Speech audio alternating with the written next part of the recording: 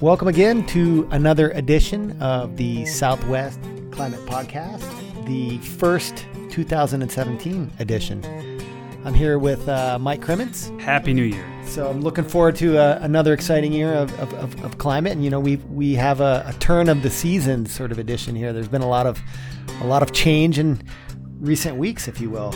California got pummeled and looks like their string of dry years may be over. So you're that's calling the change. drought over? Well, you heard it here first, folks. Drought's over in California. What are we in? Are we in a La Nina? I don't even know. It's funny. It's like for Christmas, all I wanted was an El Nino winter, and I got it. But I got it a year too late, and I got it during a weak La Nina. Yeah, well, you know, last year we had a La Nina for an El Nino, and this year we have an El Nino for a La Nina. I know, it's all very confusing. So there's a lot of change. So we've got a lot to cover. We'll probably release this podcast after a nice storm event hits Arizona. A triple puncher. So we got all that stuff to talk about. But Mike, how you doing? I'm good. It's been raining. It's been cold. It's been snowy up on the mountains. There's been clouds. I've gotten to wear a jacket, which I don't often do. Where should we begin? What do you want to talk about? Begin at the beginning here. All right. Well, so let's look at precipitation over the last month or so. If you look at the southwest area, the amount of precipitation has been pretty high across the entire swath of the Southwest. Arizona, New Mexico, basically from central California all the way down, talking precipitation amounts on the order of greater than 200% of average. So it's been a pretty active last month. And California, for the most part, has been that epicenter. I'm sure many people have been hearing about the widespread flooding, the 19 feet of snow on top of Mammoth. The snowpack has been amazing to watch accumulate, especially over the last 5 years when they couldn't buy a snowflake. And now they get it all in a series of storms and stack up, near record depths across parts of the Sierra. At least across the West Coast, the sort of active storm system sort of began around a little bit before actually Christmas. Mm-hmm. And they've continued, quite frankly. And we talked about last time these atmospheric rivers, and there's been a steady string of storms. What's been going on regionally? We talked about last month that we were dealing with a La Nina advisory. So we'd come off of last year with the El Nino that didn't quite deal out the cards that we expected here across the Southwest. Ended up having that unbelievably warm and dry February-March period last year. And that was during El Nino. So we got kind of thrown on our heads. This year, we transitioned into La Nina in the spring and then through the summer, and had been kind of hanging and bumping around with this weak La Nina system. Having this La Nina staring us in the face for the upcoming winter really got us nervous. Coming out of a strong El Nino with, not great precip, especially under what we would expect for an El Nino, and then looking at a La Nina winter would have been a back-to-back drought winter situation. We knew that the La Nina was weak. We knew that its expression in the atmosphere was not very coherent. The sea surface temperature pattern was, it was there, but the atmosphere didn't seem to care. So we were kind of uncertain. What I expected, with the La Nina is that you start to see these high pressure systems and these ridges and these kind of endless sunny days and reasonably warm conditions in the middle of summer block out all those precip events. And we haven't seen that. It's been a highly changeable, very, very active weather pattern, even going back to the beginning of December. Across the Southwest here, now we're stacking up. Tucson already has recorded precip on 18 days since the beginning of the water year in October, and almost all of those have occurred since December 1st. What we normally see for an entire season all the way out through the end of May is about 25 days. So just on the frequency of precip, we are way ahead of average. The interesting thing is precip total-wise, at least for Tucson here, we're just slightly below average because a lot of these events have been very, very light. But the frequency of them has been remarkable. Yeah, and that's been, not just here in Tucson, but it's been sort of region-wide. Maybe one of the sort of positive outcomes of the flooding has been the amount of snow that's been, packed in our basins, which really sort of bodes well, I think, for stream flow conditions and, the states of our reservoir. If you look across the West, actually here in Arizona, New Mexico, we are still running at slightly below average in some basins, although that's going to change with this upcoming storm system that's going to come this weekend, and we'll probably release this podcast after that. But there are some forecasts out there calling for as much as, in the low 40s in the inches in some of the high country. So while some basins in Arizona are slightly below average, that situation will likely change. However, if you move north into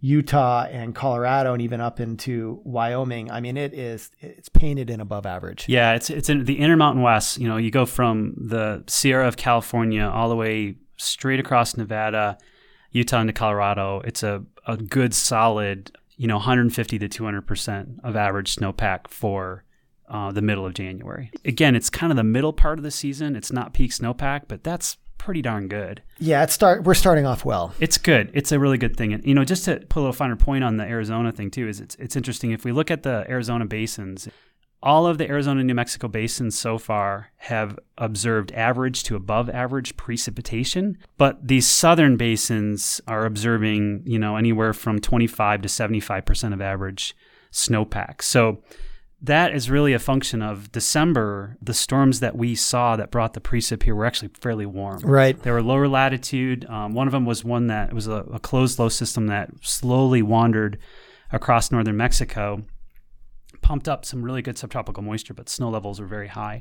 So we didn't get any accumulating snows out of those particular storms, but the precip was good. Yeah, and that was actually a characteristic of those storms in California as well. And that happens when you bring moisture in from the tropics. You're also going to bring in that warmer air. Absolutely. So there's you got this low latitude, long fetch from the subtropics. You're dealing with some dynamics that are still fairly warm on the southern part of the low pressure system. So they streamed in and dumped a bunch of precip across California, all the way to Southern California, and then down to Arizona, but snow levels were high. But this series of events, we're getting sort of deeper into the winter season. There's more cold air to interact with. If you just look at the map of the West and look at the precipitation, the Pacific Northwest has experienced slightly below average conditions, whereas the rest of the West is above average for the most part. Yeah. That's sort of not what you expect. No, the joke that's I think we've all been telling, again, funny to climatologists and meteorologists, is that this is the best El Nino impersonation we've seen in a long time, done by La Nina. Just looking at the early season totals here, November, December totals across the West, as far as precip anomalies, Pacific Northwest is dry, Southwest is wet. If you would have told me anything else, I would have bet $5 on it being an El Nino year. In terms of the snowpack being important for the water supply, early stream flow forecasts for the Colorado River are looking pretty good too. So isn't that interesting? It's flirting with shortage, and then this winter looked like the death knell for putting that into effect with below average winter precip, and here we are looking at this. Right. But man, it's January 20th. Yeah, no, I know. I've been here before. Well, so I've been so psychologically scarred that now I am. Wonder what's going on with my psychology, right? Because now you were the pessimist. Now I'm optimistic. I know. It's going. And last year, of course, I was like, well, hold on, we ought to wait. Exactly. It's early. Part of it is it's hard to get precipitation here, and when you get it, you take it. That is exactly the glass or rain gauge half full feeling with this. I don't know what it is. I want that back. It would be interesting to see what it would take for us to just have an average year, given the precip that's occurred so far. I hear you, man. This is where my pessimism kicks in. This reminds me a little bit of the winter of 2009 and 2010. And remember, you and I had a project on this. Remember, we were talking with FEMA? That was an El Nino. There was a parade of Pineapple Express or atmospheric rivers that year. Absolutely. Right? But it was an El Nino winter. It laid down all sorts of wonderful precip in December and January. And then do you remember what happened after that? February and March ended up complete shutdown, got very, very warm, very, very dry. This was the crazy season in Flagstaff that they had 10 feet of snow. They had by the end of January, Flagstaff had 10 feet of snow. They had issues with roof collapses across Flagstaff. By March, they had dried out so much, and by that spring, they actually had a fire. And the Schultz fire burned almost downtown Flagstaff, and then led to a subsequent a bunch of mudslides in the monsoon season the following summer. It's so classic Arizona, hitting the guardrails on both extremes. You are right, Mike, that it's still early, but nonetheless, like I was saying about the stream flow forecast, they're calling for a 50% chance of it being 140% of average. Yeah. And there's even like small chances, let's say a 1 in 10, so really low probability, but still 10% isn't that bad for somewhere on the order of 13 million acre feet, which would be 4 million acre feet flowing into Lake Mead, more than historically what happens. And that would be a huge boost to those reservoirs levels, which are, sort of currently hovering around that magic number, at least in Lake Mead, of 1075. So that could help the urban and ag water supplies quite a bit. I should be much more optimistic than I am right now. It's this thing of what would be an ideal sort of playing out of the rest of this winter, being January 20th, knowing that February and March are still big climate months for us here in the Southwest. That's where we should be building towards sort of our peak snowpack about March 1st. What we'd really like to see is a couple more good rounds of storms, broken up by some, mild excursions into some, warm weather here and there, but that we don't shut down, right? That we don't start to do what we've done the last couple of years, which is we start summer in March. And then we've done this weird thing with, and I do believe it's El Nino related, which will not be at play this year, is we do like, oh yeah, I forgot to do spring, so we do it in April and May. So we kind of like reversed it. We did that 2 years in a row, right? And that was also what did some of the weird streamflow catch-ups on the basin, was this late winter storm activity. So I think, El Nino's yielded. La Nina is effectively yielded. We're in neutral. So what's at play now? It's kind of the weather variability of the winter, the Madden-Julian oscillation, which is one of our sort of forecasting tools that on that 30-60 today can sort of govern sort of large-scale, hemispheric circulation, has actually been not at play for like the last 6 to 8 weeks.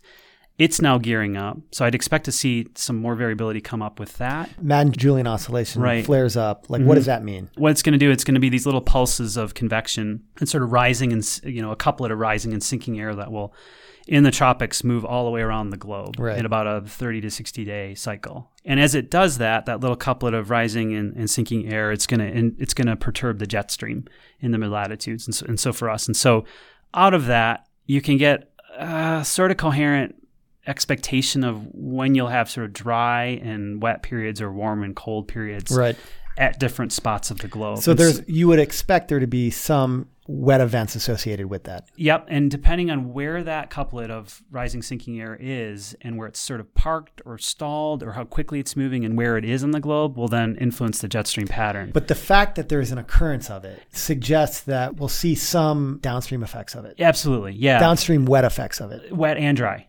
Cold and warm. So, and again, it's all going to organize around the sort of jet stream pattern, right?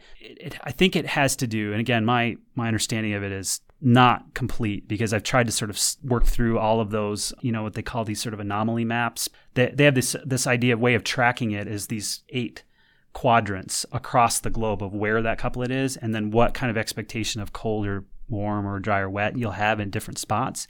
And they're stronger and weaker in different locations depending on where that MJO signal is. Right. Okay. So you already see that discussion coming out of some of the forecasters started saying that we see an MJO emerging in the forecast and we expect it to move this quickly and to be in this phase at this time. So then we would expect the patterns to sort out around that. It is not perfect because what it's already relying on is that the weather models have to see it correctly and have to move it correctly. But if it does hang together and it's a robust event, you can actually have a fairly reasonable forecast come out of it. Let's do a different thought experiment. So, the last 30 days, last month has been really active here in the West.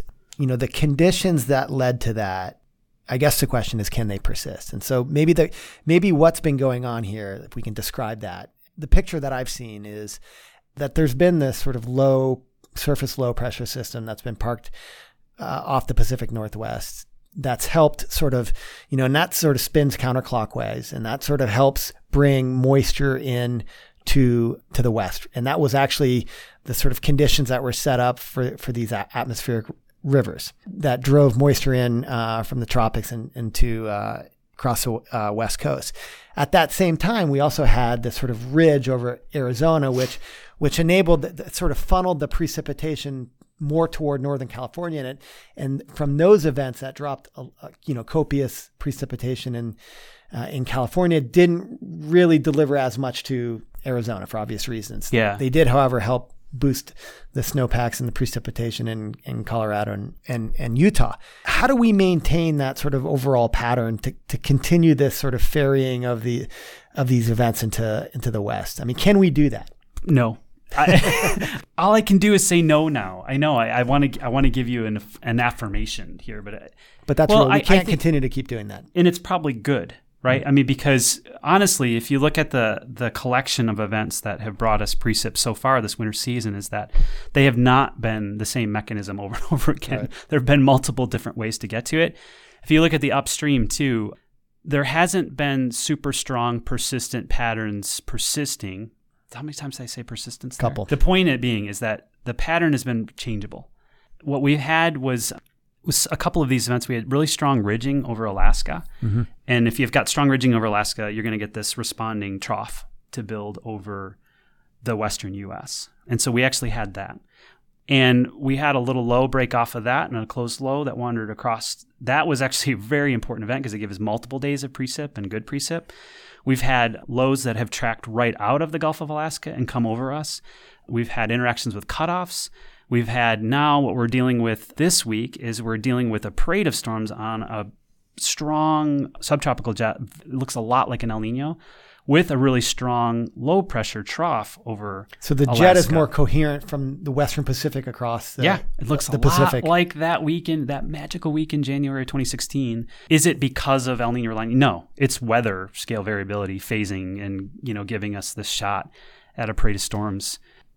If what you're suggesting is that there's been a lot of different sort of patterns and lots of different good, juicy, different types of weather. Right. And patterns. We know historically based on the climate that like this sort of good fortune, I should be qualified here when I say good fortune because the rain brought a lot of precipitation and damage. So not to the Southwest. Not to Arizona. No. California did. Right. Yeah. They had some trouble. I mean, that's kind of the way they'll get it. Right. Is these storms that'll barrel in off the Pacific. But I should temper that language, Yeah, fair enough. I know we are total precip junkies down here in the Southwest, and not everybody feels as affectionate towards precip. I do have a lot of affection for precipitation. I think we do. Absolutely, and I think it's right. It's just more interesting. It's earned. It's earned living in an arid cool area. Cloud cover. Absolutely, clouds and great light and water. We need water. it. We need water. We need water. Okay, so the converse though is how do we arrive at a scenario in which we shut off that sort of faucet? It'd be some kind of blocking pattern, some kind of persistent ridge that would set up across the Southwest. Not unlike what's happened in previous years. February and March of last year was just, we couldn't steal a cloud during the middle of the winter season, right? And so I was looking at the weather maps for last year, and we did a lot of this sort of post-mortem on the El Nino event. We had a super strong, persistent Aleutian low, which is what you'd expect to see during an El Nino winter. But what you didn't see it as sort of deep and as expansive as we expected it to be in like 97, 98, and 82, 83. And so having that low in the Aleutians, that's that trough. What do you see on the east side of that? You see a ridge. So if that thing is cranking away and responding sort of the persistent, anomalous tropical convection, that all pumping along there, you're going to get the jet stream to kind of stick and get stuck in a spot and going to do that, dump a ridge on you. So what's been interesting here is that we don't really have strong, it doesn't really show up at least in the tropical Pacific. These clusters of thunderstorms, it's kind of moving all over the place. There's a lot of sort of competing signals now that have been shaking up the northern hemisphere and mid-latitudes weather patterns. That's given us a good shot at breaking into a ridge, breaking it down, getting a precip event. It's what you'd want to have in a winter, which is changeable weather patterns, not getting stuck. Okay, so So what was my forecast? What did I even say there? Well, I don't know. I was trying to figure that out. I mean, I guess like you were saying it could be either. It's a coin flip now, and it's a coin flip. So it's funny. there's like a hint of optimism in saying that I don't necessarily expect a crazy, warm, dry, ridgy February, March of last year to emerge next month, because there's really no other element out there that would necessarily force us to get stuck in a pattern like that in the tropics. There's other stuff that's going on right now that I think is going to come to play. It'll be much more interesting at the higher latitudes. The polar vortex, the dreaded polar vortex, which was expected to kind of drift down off the poles many times this fall season, has stayed pretty strong and coherent and up around the poles, what we call about the Arctic oscillation. There's some expectation that it's now going to sort of splinter off and get shoved off the poles, which has maybe some implications for us here. But again, we're still kind of looking. More so for the east. East, absolutely. And there's already some forecasts now sort of calling for warm west, cold east pattern emerging next month. Even with the sort of wet weather, Arizona in the last month has been pretty warm. It has been. It's not been chilly. It's funny. It's felt chilly on those days that it rained. But if you look at the temps in between, the low overnight temps have been high. And we've had some fairly warm interludes between those periods as well. Well, I mean, if you look at December as a whole, and even early parts of January, I'm looking at some of the Tucson data here, is that we had half of the month had above average highs, 15, almost 20 days. Very few of those days, only 2 or 3 of them were below average for overnight temps. So that's a good way to build an above average there. It's those things that humans are such terrible climate recorders, because all I remember was that I got to wear my favorite fleece 4 times in December and then in early January. Yeah, well, we remember the sort of the extremes. And then we interpolate between them, and it must have been like that every day. And I forgot that it actually got up to almost 80 degrees in the early part of this month, even though it was bookended by the beginning and the end now of these nice cold wet storms. So talking about prediction, the one thing that is probably fairly robust to predict is temperature, and the models for the most part are calling for increased chances of warmer temperatures in coming months, which is what we've pretty much seen for the last ever since I've been paying attention to the forecast. And that's very few are for below average temperatures. There's a little bit of trickery with that in the sense that the trend is clearly solid and strong. The statistics now lean that it's much more probable, based on the trend, to be above average. So you wouldn't forecast below average unless you had extraordinary evidence to suggest that you were somehow countering the trend. And in the Southwest, there's nothing here. The only thing that would have spelled to the forecasters, any forecasting group, that you should go below average for a whole season is that there'd be some remarkable weather pattern that would have persisted. It would have only really been an El Nino to even sort of push you back to average conditions for the winter season. We probably don't expect the temperature when we fast forward to January or to December to look back and say that this was the warmest year on record, like it was this last year. Yeah. I think we don't expect that, and that's largely because we had, if not the strongest El Nino on record, it was, a top 3. Totally. I mean, and that pumps a lot of heat into the atmosphere. So when you look at it globally, you see that, and that's not going to be the case this year. That global signal was high latitude, pole, Arctic amplification implications on the global temperature. It was absolutely El Nino and sea surface temperature parts of it. So it's a bunch of moving parts working in concert to give you that warmest year on record. But you're right. So the competing elements of it going into this year will be, again, high latitude. The temps in the high latitudes have been all over the place this winter. Yes. And a lot of that's the dynamics of the Arctic lot of variability, a ton of variability, and actually little warm and cold blobs of air moving all over the place. Alaska had some extraordinarily high temperatures, and is now this week having extraordinarily cold temperatures because of this sort of movement on there. But at the same time, Arctic sea ice is cratered.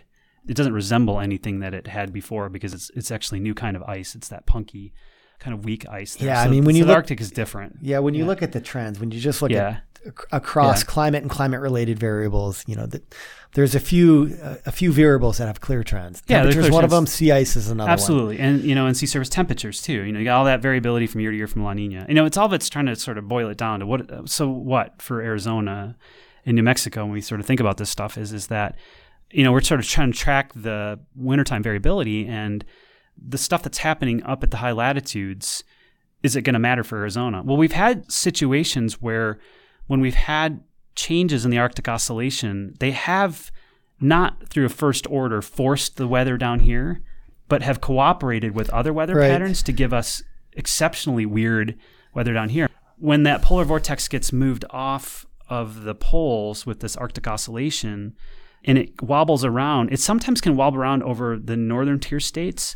And if a low pressure trough comes along, we can get epically cold weather occurring, which is this weird sort of interaction with a warming climate and warming high latitudes that we can get this weird shift in. And again, it's very weak and super noisy for this far south, but it can be part of the equation down here. And that's where you're starting to see the forecast for the cold east, warm west pattern could be whole cold northern tier pattern, wherever that polar vortex sort of shifts off and how it interacts with sort of the jet stream pattern it's going to trace across the U.S. the next time. So, okay, here's a little bit of like perkiness from me. I think the next couple of months are going to be really, really interesting because we've got some new sort of signals emerging with the Madden-Julian Oscillation and this potential polar vortex shift with the stratosphere kind of getting into play and that kind of stuff. What I did last year, I'm going to do again this year, which is I don't think it's not a forecast of persistence. And this is where I'm being a little bit pessimistic, but this is also how I view climate. I think it's easier to think about going the opposite direction of what just happened, particularly in the Southwest. And that sounds pessimistic. Particularly if it's dry. I think it's realistic though. I mean, so I would expect that the weather conditions and the wet weather doesn't sort of uphold, and that's sort of we regress toward the mean, if you will. I completely agree with you. So you're sharing my pessimism that these great times cannot continue. Right. And I don't think they can continue, but I think my earlier optimism was just in reflection to the fact that, we started off really well. And when you start off really well, you're playing with house money. You are a pessimist. That is so pessimistic, and I completely share it. It's just climatology. It's true. That's all it is. It is true. It's like if you're low, you're optimistic because you're sort of regressing toward the mean. I completely agree with you. I think this has been a really good run. Okay, so again, I'm trying to bring some science into this rather than... I'm bringing statistics. That's science, man. No, I think I agree. That's where I'm kind of going with this as well. What do we have to work with as far as thinking forward? We lean heavily on El Nino and La Nina. Which this year, it's a weak... It's gone. Weak condition. It's gone for the most part. It's gone. I think that we can say that it's gone. So we don't really have any usable signal, right? So now we're into Madden-Julian Oscillation, right? And that's the forecastable part of it. So the 3 to 4 week forecasts are basically for February now are showing a return of ridging to the southwest, which quite honestly doesn't bode well. It does not bode well, but it's also perfectly reasonable, right? And makes a lot of sense because it is the fallback position warmer for weather conditions. Patterns. It would warm up, it would dry out, but I also don't think that there's necessarily any reason to believe that it is more than a 1 to 2 week or persistent pattern, and that we still have room. Gosh, do you feel this? This is optimism coming out. Is that there's a couple more weather events that could shake out in late February and even in through March. So we have the Madden-Julian Oscillation to work with. What else do we have to work with? We have climatology. We have climatology, yeah. That more often than not, it does rain at some point in the Southwest in February and March. February and March. That's the most brilliant thing we've said all day. That's sarcasm. No, it's so, well, we've gotten back to sorry, man. Being tortured by the climate models and their lack of usable information. What are the climate models saying? Zach, that's a great idea. So if we just talk about the National Multi-Model Ensemble, the NMME has bounced all over the place, and what it's settled on is... Are you talking about ENSO, or are you talking about No, I'm talking about the average of the climate models and their spatial patterns, and you're going to look at it right now, is that it is a complete wash. But in terms of precipitation? Yes. For the Southwest, they all cancel each other out. Half of them lean wet, half of them lean dry, and so it is there's no signal. And the calibrated forecast actually leans slightly wet based on, I don't know how that actually works. There's 8 of these different models from different modeling centers that are all forecasting, climate variables such as, we're looking at precipitation, right? It's the North American Multi-Model Ensemble. There you yes. go. So I'm looking at these 8 different models, and Mike's right. There's, half of them are for Arizona, New Mexico, and the Southwest in general, calling for, drier conditions in the upcoming 3 months, and the other half or thereabouts is the other sign. Yeah. Do you have your pet model? No, you never do that. You never pick one kid over the other. No, you love them all equally. That's just what you do. Spoken like a true father. Absolutely, right. They all have their own little quirks and idiosyncrasies. It's crazy because they all cancel each other out. And so when you look at the multi-model ensemble, it's like there's no wet or dry conditions across. You know what I take away basically the western 2/3 of the continent. Again, I think it's what we're kind of dancing around is that there's no coherent stuck signal somewhere in the global model that is forcing a persistent pattern. They're all sort of sorting out weather. It's basically the basis of all seasonal forecasting is you look for something that's slowly evolving in the climate system and you lean on it to say it's going to do something persistently over the next couple of months. There's nothing out there right now that works at that time scale. But so what would there be? I mean, obviously it's ENSO's one, but is there anything else?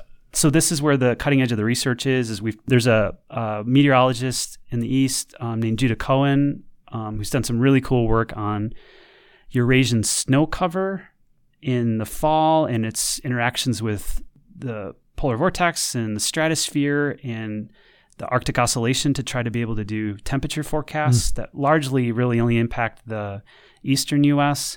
We just talked about the Madden-Julian Oscillation, which is going to be coherent variability that will progress around the globe at 30 to 60 days. What else do we have as far as forecasting? We have snow cover that can lead to temperature interactions. We sometimes use soil moisture in spring for temperature. But, we're talking the Southwest and we're talking about precip. It's really El Nino or La Nina. We now know that it can sometimes lead us astray. If these climate forecast models that are forecasting, in this case, precipitation, are being influenced heavily by ENSO and there's no real coherence in what we're looking at in terms of precipitation, then that sort of means that there isn't a strong signal going forward in the current ENSO system. And that's kind of what we see. That is what we see, actually. And the forecast, I believe, now is for, ENSO's been borderline weak La Nina throughout this entire winter, and it's going to dip down, I believe, in sometime in February, right? That's what they expect, that it'll cross below that magic threshold and then, being more or less in a neutral event. And it won't be defined as a neutral event until subsequent months thereafter. But right. So it doesn't look like it's going to make the cut. Think so? Barely. It's dicey, I think, right now. And I think that's been the discussion, has been that this is borderline. It might not make the cut. To me, what's fascinating about it was we came out of that super mega hyper uber El Nino from last year, and we were kind of looking at this deep cratering back into a La Nina event with 97, 98 as an analog, and it didn't happen. Yeah. The models really got wagged around by it. I felt like that was mostly based on just a few events and the tendency for the system itself to have these sort of inherent like checks and balances that correct itself. There was some science behind it, and a couple of the dynamical models, they went bonkers in that spring season last year, which I freaked out because I felt like I got cheated out of a winter, and then we were going to go into a super El Nino. Super La Nina the next winter, knowing you're going to get cheated again. And it's been so interesting that it really has not played out that way. Right. But, some of these models are actually forecasting for potentially El Nino conditions, although I am saying that now with some hesitation.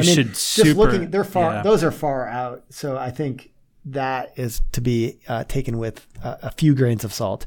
The Pacific Decadal Oscillation, the metric that we use for that, as far as kind of tracking North Pacific pressure patterns and sea surface temperature patterns, has been in the warm phase now for many months. Since 2014, I believe. 2014. Bobbed along. It's all the monthly variability that you'd expect it to be, but it's got this lean to it now that is interesting. so silly to even talk about PDO because PDO is really only useful retrospectively and looking backwards going, oh yeah, did you notice that 20-year period was like this? Like in terms of like statistical correlations, but really the dynamics and the influence of it is not well understood. Absolutely. Well, yes and yes. The dynamics, it's probably a statistical representation of lower frequency variability, sort of averaging out weather frequencies over time. But doesn't have any causal influence? No, probably not. It's more reflective of what's been going on in the atmosphere rather than causing anything in its own right. But it's interesting. What if we're now in this sort of decadal variability phase where we've got, we're leaning more towards El Nino events. But it would be interesting as if like 5 years. There is some talk, though, that the conditions in the North Pacific that's measured by the PDO does shade a little bit of the of the ENSO events, right? The dynamics in what they call the sort of the atmospheric bridge between the tropics and the North Pacific are super complicated, and they have everything to do with the temperature patterns at different depths and the overriding weather patterns at the surface, and how you get these sort of recurrent and emergent patterns of sea surface temperatures across the Pacific that give you this PDO look to it. And at least what I've seen is that most of the studies suggest that what it's doing is it's sort of the slow integrator of all this ENSO variability in the tropics. So it's just telling you what you already know of what's already happened. When you have more El Ninos, for example, it has a different shade. The PDO has a different shade than when it has La Nina. And so having a super El Nino followed by a weak La Nina that couldn't get its act together, followed by this trending towards El Nino again, you'd expect over time to start to say that the PDO is sort of like leaning, it's following you along saying, yeah, totally. It's not very La Nina-ish right now. It's more El Nino-ish. And so it doesn't tell us a lot, but it's sort of, from a historical analog perspective, dynamically, what is it that gives us more of this El Nino frequency that shifts more towards El Ninos in a decadal pattern? Like, is that what we're headed towards now? Can that influence local weather expressions, like the sea surface temperature pattern in the North Pacific? If it's colder or if it's warmer, can that then influence, let's say, precipitation in California, or perhaps the ridging that we saw in recent years? So wouldn't have this sort of big regional expression, but would be more confined to. So it's interesting. You'll see interpretations of this in the weather forecasting community where they'll say, see, that PDO pattern caused this jet stream to be stronger. The papers that I've read by the climate modelers who actually kind of go into the physics and the thermodynamics of it say that the temperature anomalies in the North Pacific are not strong enough to force any of the overlying weather variability, and that the patterns that you see in the sea surface temperature patterns are lagging expressions of the weather variability over top of it. But what you can have happen is like the blob, the warm water blob that was off of the Pacific Northwest that was really a result of strong, persistent ridging prior to the El Nino event emerging, started to influence the coastal temperatures because the coastal temperatures in that maritime air mass are in perfect concert with the sea surface temperatures. So sea surface temperatures are high, the overlying air mass is going to be warmer, then you can make a perfect prediction on temperature because you know exactly what it's going to do based on that sea surface temps. But other than that, I don't think that there's a lot of forecasting utility in it. This is one pessimistic climatologist perspective, though. It comes with the territory. Yes. You should be actually even keeled, though. I think it's I should be a median. I should be right on the median. Exactly. Right? That's funny. Is that like on a coffee mug? I should get that on there. I don't think it's got a big enough market to make any money. It's probably true. All right, I think we should say our goodbyes to all of your fans. Gonna wax my skis. Yeah, it is gonna be great. Get a little snow on Mount Lemmon, and you're bringing me out of my little. I'm feeling a little less pessimistic now. You've kind of helped talk me through this. We'll see how things go in a month, and we'll come back in mid-February and do our normal thing. So thanks again for everybody for tuning in and saying goodbye from myself and Don Miguel. Don Zachary. The Southwest Climate Podcast is a production of CLIMAS, which is part of NOAA's Regional Integrated Science and Assessment Program and is housed at the University of Arizona Institute of the Environment. Mike Crimmins is a principal investigator with CLIMAS, a professor of soil, water, and environmental science in the College of Agriculture and Life Sciences, and climate extension specialist with the University of Arizona Cooperative Extension. Zach Guido is a research scientist with the Institute of the Environment and UA Program Manager of the International Research and Applications Program. The podcast is edited and produced by Ben McMahon, Research, Outreach, and Assessment Specialist with Klimas. Should I be quoted on that? No, I wouldn't. I wouldn't say that. We've done some kind of weird brain transference. Yeah, I don't know. How's it working out for you? It's working out well, I think, for you. It's good.